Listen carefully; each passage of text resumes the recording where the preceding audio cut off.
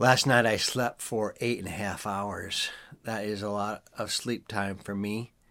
And this afternoon I probably could take a nap. I just feel very drained and tired, and I just thought this is a great opportunity for me to explain to you one of the great paradoxes of ministry and missions that I see both in the Bible and in my own human experience. And that is that when you go out to a period of extended service or missions, in my case it was Colombia for a week, it's exhausting work. There's really no time off. There's no days off, really.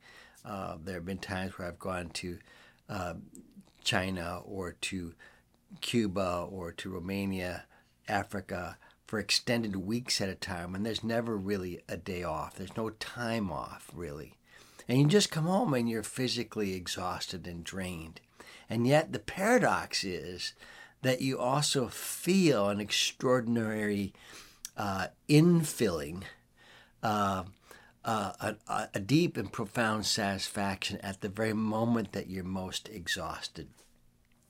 And I just thought I wanted to explain to you this experience, both from the scriptures and from my own experience, this idea of being poured out and yet being indwelled or filled up at the same time, being spent, and yet at that moment feeling the riches of the grace of the gospel. What is this experience of being empty and yet filled at the same time? Our team is also experiencing the same thing right now. As I was coming back from Colombia, training about 1,200 pastors and leaders in the gospel of life, we had a team that went off to Cuba, and they spent in just 6 or 7 days, they crossed the entire island from Havana out to Santiago and all the way back across the island again, speaking, teaching, training people in crisis intervention, handing out ultrasound units to doctors to use in their various cities. There's very little food and water, just nutrition, medicine. Everything is a mess right now in Cuba, which means that everything just seems harder, and you see the people suffering. They got home just 3 days ago from Cuba, which is an exhausting trip, and are leaving today for Argentina. So we have 4 people literally on the planes right now, assembling in Miami and then heading down overnight flight to Argentina, and they will be training in 3 cities throughout Argentina over the next 6 or 7 days before they get back home. So my prediction is that they're going to come home totally exhausted and totally excited. This is the paradox that we see everywhere, and it's a paradox that the Apostle Paul seemed to allude to. I just want to read it to you. This is in Philippians chapter 2, verse 17. He says, "Even if I am to be poured out as a drink offering upon the sacrificial offering of your faith, I am glad and rejoice with you all." Paul saw his ministry in many ways. He saw the best way to describe his ministry using the Old Testament sacrificial language.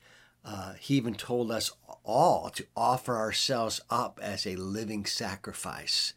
So in this case, he's alluding to the Old Testament drink offerings, things that were just poured out as an offering to the Lord, wine most likely in these cases. And he's saying, I feel like I'm being poured out in order to bring to the Lord this sacrificial offering, which is the conversion of the Philippians to Jesus Christ. And he's saying, I'm going to bring you as my offering to the Lord, even though it costs me a lot, even though I feel drained, even though it's hard, even though it's absolutely draining of all of his energy. And in the history of the church, I've always noted people that basically put themselves at a lot of physical risk in order to do the work or the calling. I remember David Brainerd, for example. He died very young. I think he was about 29. But he was known for traveling on horseback. This is in the 18th century, from town to town, Indian village to Indian village, and so on and so forth, in hard rain, in snow, and cold, in order to preach the gospel. And of course, it just tore through his body. George Whitefield was known to preach 20, 30 times a week.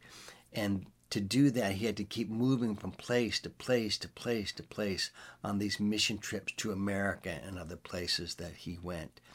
There are lots of people who know the exhaustion of ministry, but they don't know what we call burnout.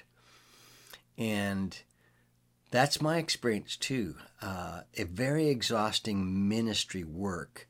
But the paradox is that you get a secret filling at the same time.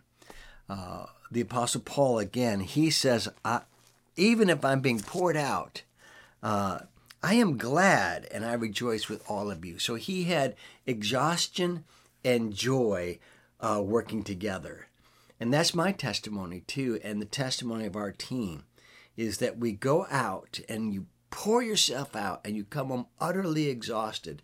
But since you're doing what you think is the will of God, and since you get to see the grace of God unfolding in powerful and direct ways that you know bring glory to God, you come home with a sense of satisfaction that you can't know apart from this kind of faithful, obedient ministry.